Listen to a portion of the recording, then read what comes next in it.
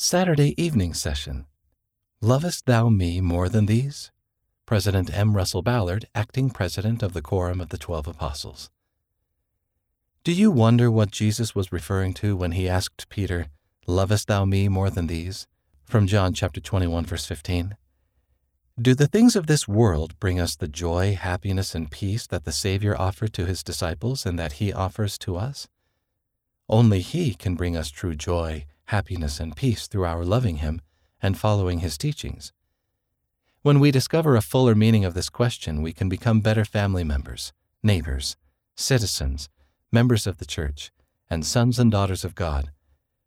Heavenly Father so loved us that he prepared his plan of salvation with a Savior as the central figure. We need to believe in Jesus and in God's plan of happiness. To believe is to love and follow our Savior and keep the commandments even in the midst of trials and strife.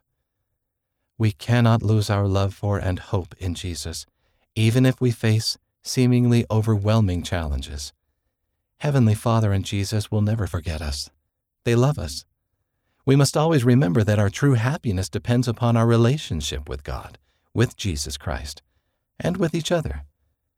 One way to demonstrate our love is by joining family, friends, and neighbors in doing some small things to better serve each other. Do things that make this world a better place. What things can you do within your own life to show that you love the Lord first? See the full address at conference.churchofjesuschrist.org. Read by Wes Nelson.